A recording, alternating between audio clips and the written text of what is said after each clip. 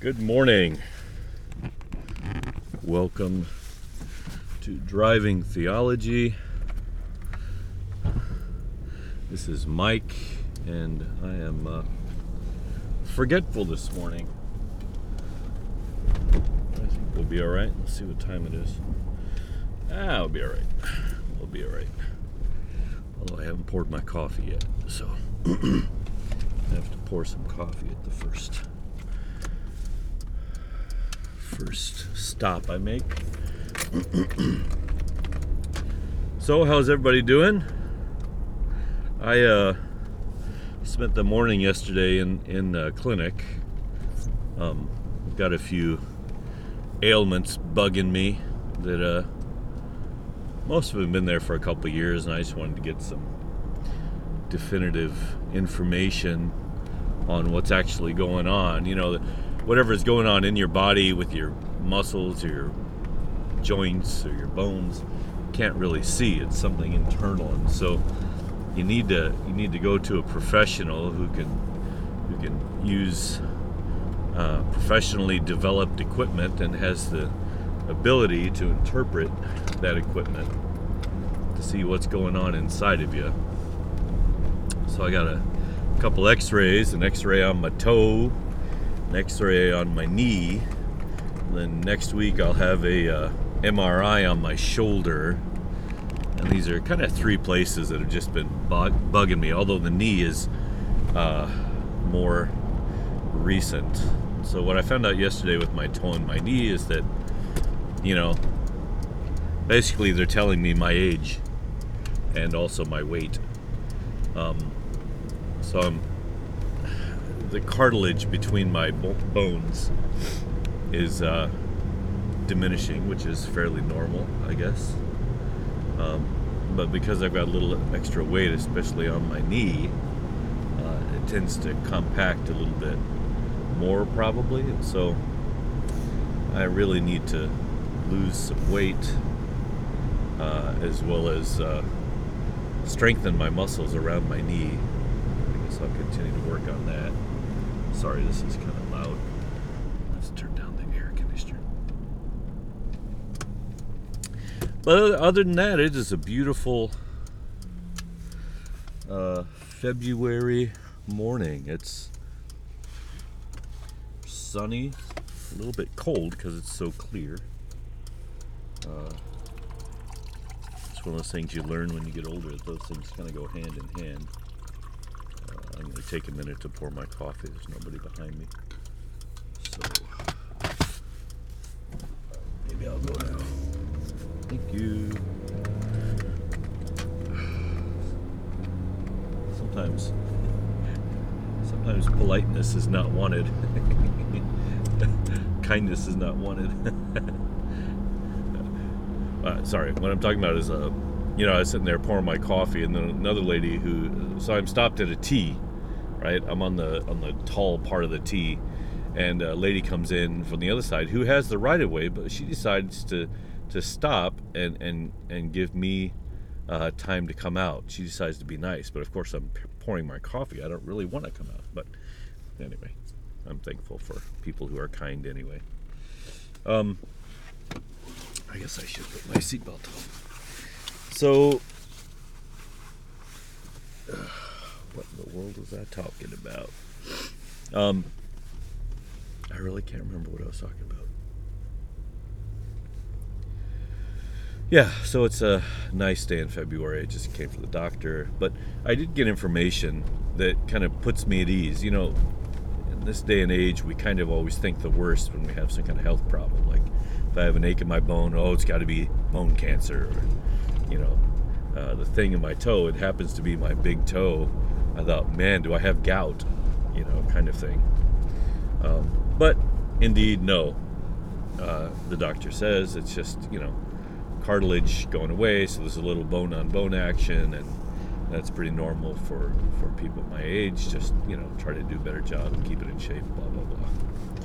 So that really puts my mind at ease to get that diagnosis. And hopefully whatever is going on with my shoulder, it's been going on for really last, 3, 4, 5 years. something like that. Maybe I'll get some information on that that'll help me out as well. But today I thought what I would talk about is the idea of willing participation. Willing participation. I read an article, and as a teacher, it caught my eye, talking about how teachers, if they are to do their job well, to the best of their ability, they need willing participants. Okay? Kids who are wanting and ready and willing to learn. Willing participants, of course, learn better. They do better academically than kids who feel like they have been forced to be somewhere they don't want to be. Willing participants make great students. Okay? And of course, this is like a given, right? I don't think anybody would deny that. You know, it's not like that's something that you can deny. Of course, kids who want to learn better. Okay? But this was all in the context of how teachers are often evaluated. And teachers are often evaluated not by the quality of their teaching, but by the results of their students, right? How students do on tests, for example. But what this teacher points out is that no matter how well they teach and how hard they work, students who are not willing participants in their education are not going to do well, and they should not be evaluated on that, right? They should not have to be evaluated on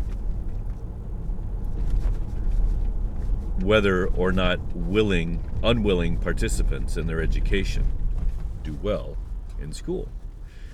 And you have to admit, they have a point. You know, let's say you're a first grade teacher, and I think that's probably about the time the standardized tests start.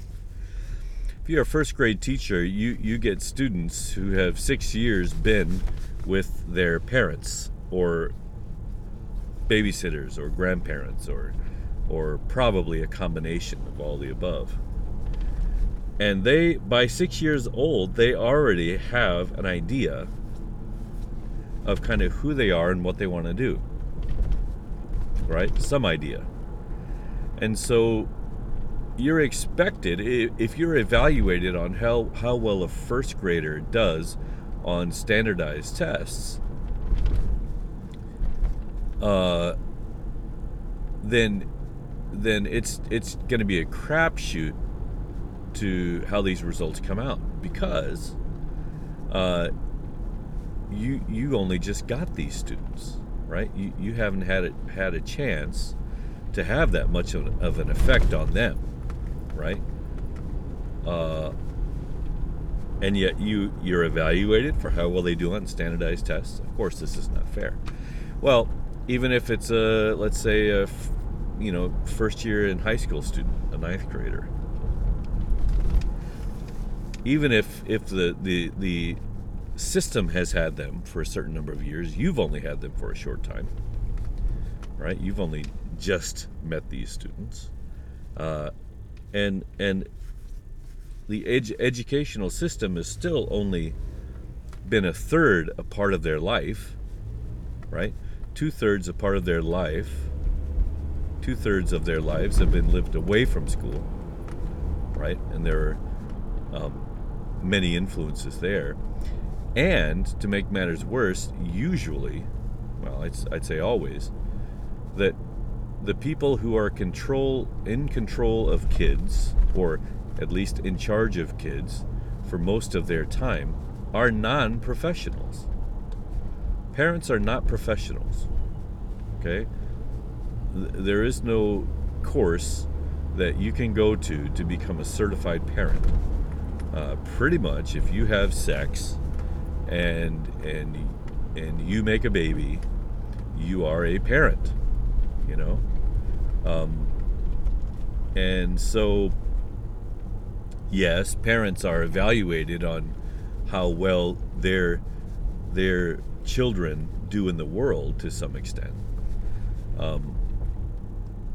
But they should be the ones most responsible for the quality of student which they send into the educational system. And that's kind of the gist of this.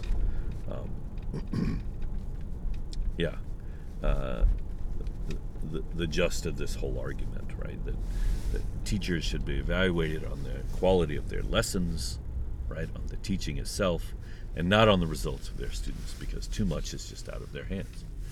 And I totally sympathize with this teacher's point of view. Having taught in high schools, junior highs,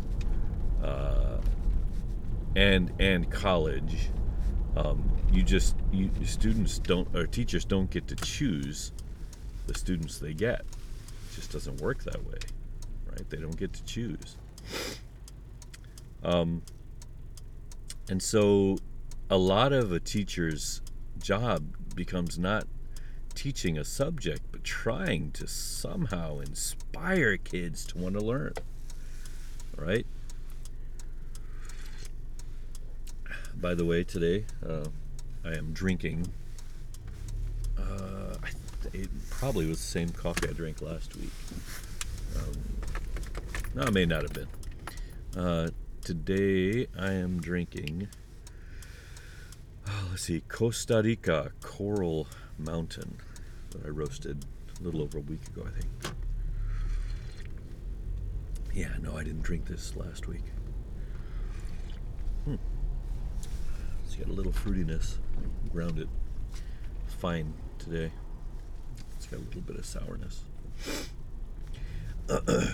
Yeah. So this idea of willing participation, I don't want to go into the whole educational part of it. Like, I do know a lot of teachers, and I've been teaching a long time, and I,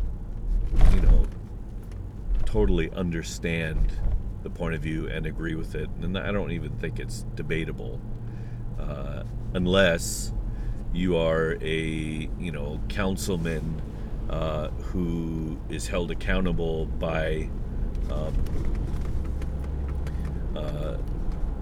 the quality of let's say the standardized tests in your area, right? You're held accountable by how well the education system is working, and you can only get votes if the standardized test scores increase, blah blah blah. So if you have a vested interest, yeah, you may disagree with this, but I don't think any teacher would disagree with this. There are exceptional teachers out there, and there are mediocre teachers out there. And I think there are teachers that start out exceptional and become mediocre because the system just beats them down. And maybe there are even some that start out mediocre that become exceptional as they discover their gift. I don't know. But be that as may, I don't think that's a debatable thing. But I did want to go on with this theme of willing participant. And I've talked about this before, in that one of the reasons I think God is all merciful and all forgiving for all people is that we are not willing participants in the world. We did not ask to be born, in other words, right? There was no pamphlet that we read and we, whereby we were able to make an educated decision on whether or not we wanted to join this world or not. No, we were products. We are products of other people's decisions and choices, and so we have come into this world as unwilling participants, right? We've had no choice on whether or not to be born. And so, in a sense, I think I've made this case in other places. We did not sign a contract stating that we would abide by a certain set of rules or whatever. And if not, we would, we would go to hell, for example. We've never made this covenant with God. On the other hand, God comes alongside of us after we're born, right? Again, the product of other people's choices. And offered us a covenant, from this day forward kind of thing, right? But even by that point, we have been born into a world that seems to be in opposition to the way of God. And so any chance that we find ourselves on the true path to God or to Jesus, it's, the odds are stacked against us. And I've made this point before. And this is my reasoning to why I think God is all merciful. And that a lot of the passages in the Bible that seem to state the contrary are from a broken human paradigm or broken human theology, right? People don't understand who God is. And of course, this is to be expected because of this broken world, this antagonistic world, this antichrist world, if you will, that we've been born into. It's to be expected. But this idea of willing participants, I think, is something that can be explored in many realms. For example, I have been reading this book called 1493, which I think I've mentioned before, and the book documents and has been documenting the history of Northern Europeans on the Eastern Seaboard, especially. That's kind of where it's focusing right now. And during this time, the British were trying to make money from America. They had the Virginia Company, I think is what it was called, and the point of that company that was created, that had a charter under the king, was, like any investment, they wanted to invest money into these voyages in order to reap a profit from the land in America. And this was the Virginia Company. Well, they discovered tobacco, and tobacco up and to this point was a better quality tobacco that was coming from South America, but that was completely controlled by the Spanish. But they discovered another tobacco which would be cheaper, less quality, but cheaper, but widely available. And if they would just clear the land and work the land on the Eastern Seaboard, they could grow this tobacco, and then Britain could start profiting from tobacco. And this did happen, right?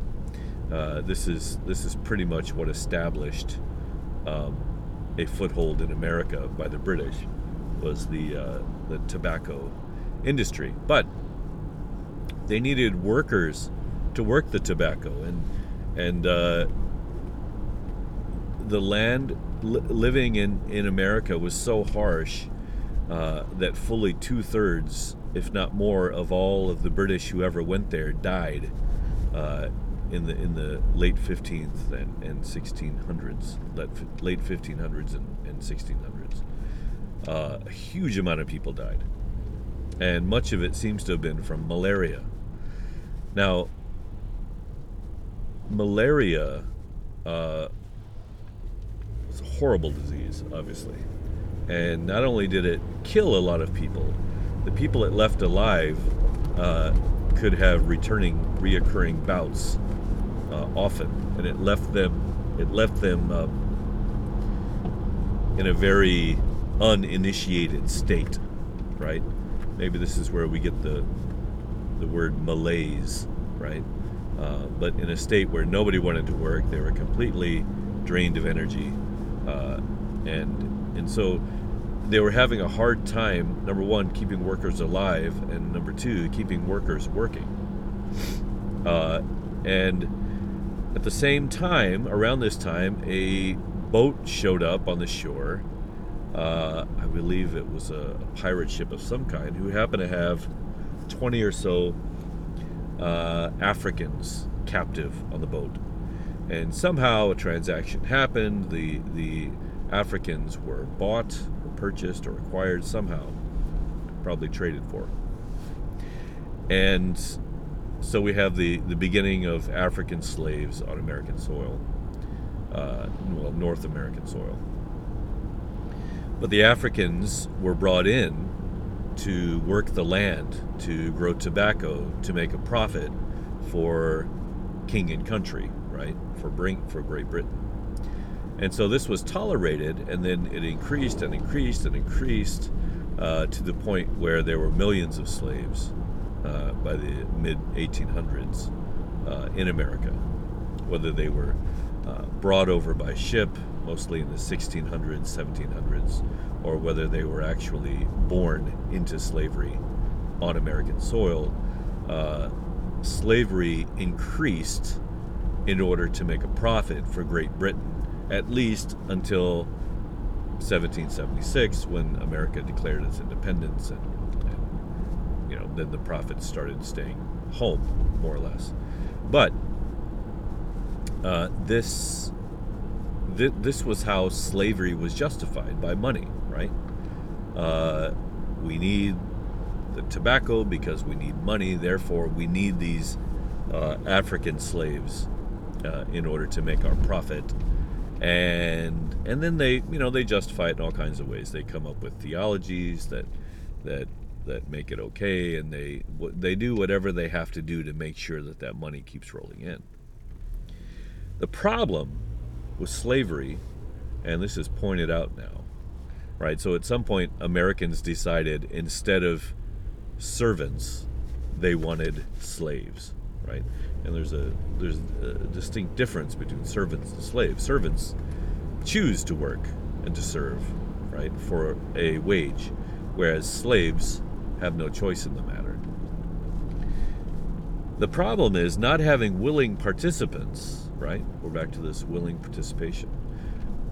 Being an unwilling participant meant that the slaves were, especially in the very beginning, very unreliable. Number one, they didn't share the same language. Number two, they didn't share the same methods and cultures. They didn't know how to do the work that the British wanted them to do in America. So there was a huge learning curve, right? Culturally, probably religiously, lingually, and so on. Not to mention just methods, right? Farming methods from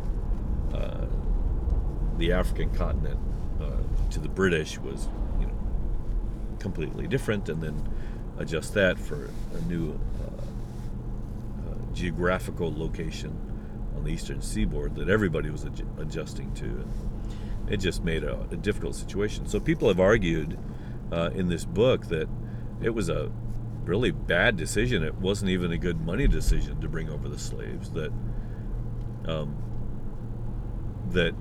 willing participants, like servants, who could have worked off their debts, for example, would have been a much better idea. You could have brought over British who spoke the language, who understood the farming methods, and who were willing participants in the work, right? The problem was that was not working out. That's what they wanted to do in the beginning, and because of all the sickness and blah, blah, blah, it just wasn't working. The America was too hostile, right? It was too cold in the winters, too wet. And so the decision was made to continue with bringing over African slaves. And of course, this is one of the biggest tragedies in history. It continues to wreak havoc in America, and slavery as an institution, though in probably a different form, continues to do damage all over the world. And this is because when you take away a person's will, you take away probably the most human part of them, the ability to think and to make a choice, right? You take away their choice. Now, yeah, so slavery, horrible thing, and continues to be so. And actually, I think you can argue that African slavery in America has continued with the incarceration rates and prison system of African American males in America. But willing participation, right? I think is a huge thing, because Africans in the 16 and 1700s who were brought by force to American soil and then became slaves, they cannot be held responsible, right? They cannot be held responsible for what they did. Okay? They did not choose to be where they were. They did not agree to live by the rules of that land. They were forced into it. They had no choice. Now, they could have chosen to rebel, and in which case they would have gotten death, or torture, or punishment, or maiming, or all kinds of horrible things. But willing participation is a very important thing, right?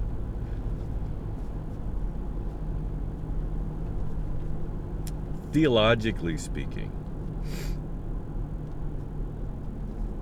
I believe that God does offer us the ability to be willing participants. And that actually, God only works with willing participants.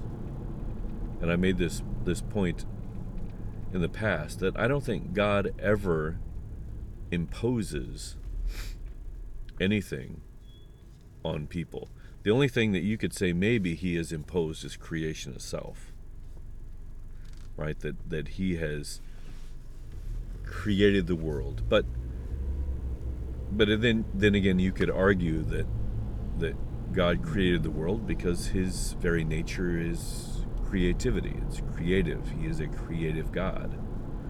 That's who he is. That's what he does.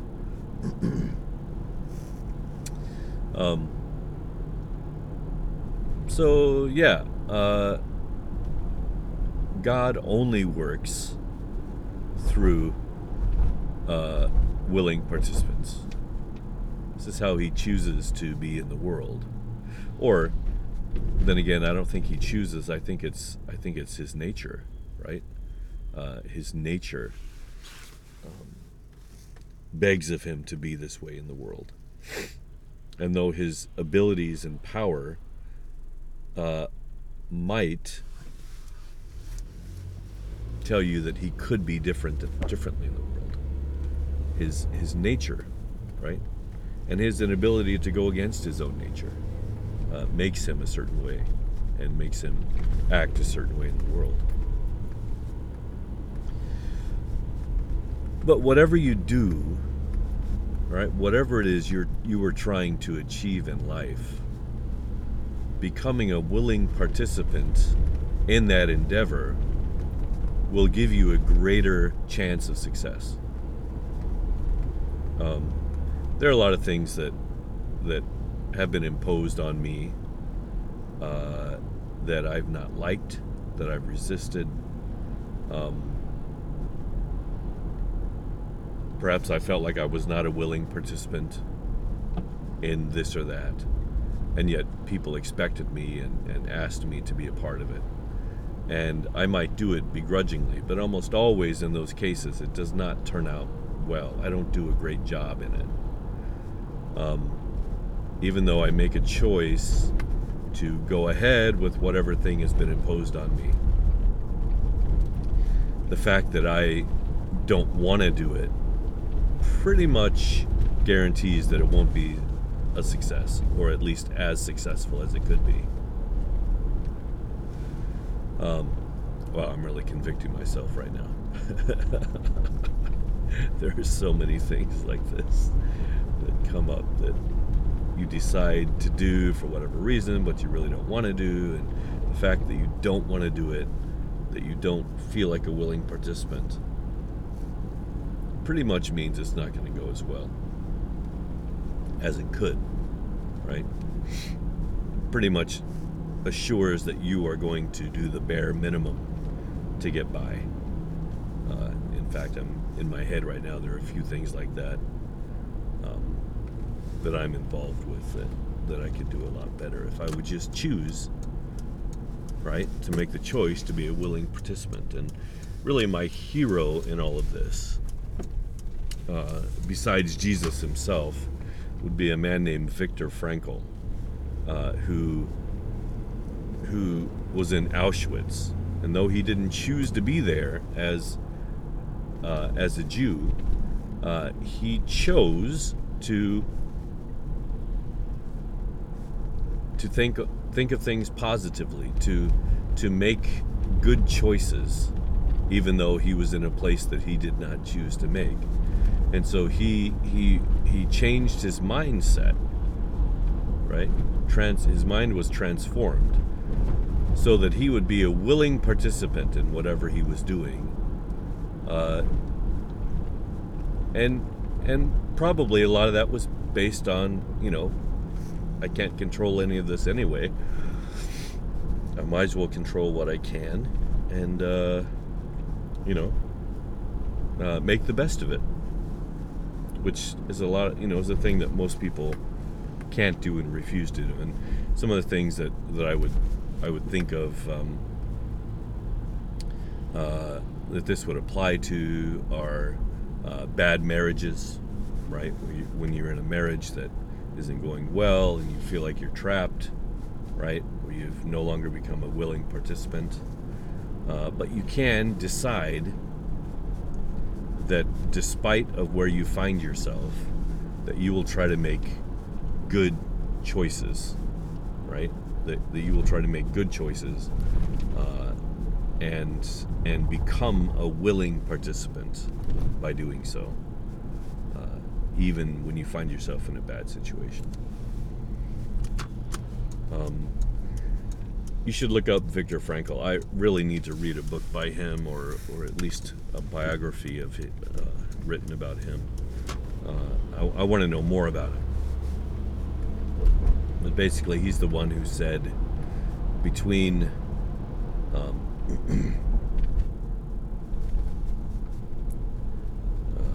action and reaction, okay, between action and your reaction, there's choice. You can choose to react however you want, right? Your reactions, though they may be somewhat programmed, you have the ability as a sentient being to choose to go against your normal reaction and to have a different one, right? You can react positively to negative actions perpetrated against you. You can, right? It's not going to be easy. It's not going to be natural, but you can do it. And I am coming into my place of work, and I hope that you have been a willing participant in this podcast today, and I would love for you guys to participate in it. In fact, I'm kind of brainstorming some ways in which we may make this more interactive and perhaps more collaborative in the future. So yeah, stay tuned for that. Hopefully something will come up. And hope you guys have a great day. And thanks for being patient again for my with my laziness in getting these podcasts posted. But as of this morning, I am all posted up. I'm current again, which is good for me. All right, thanks a lot. Bye bye.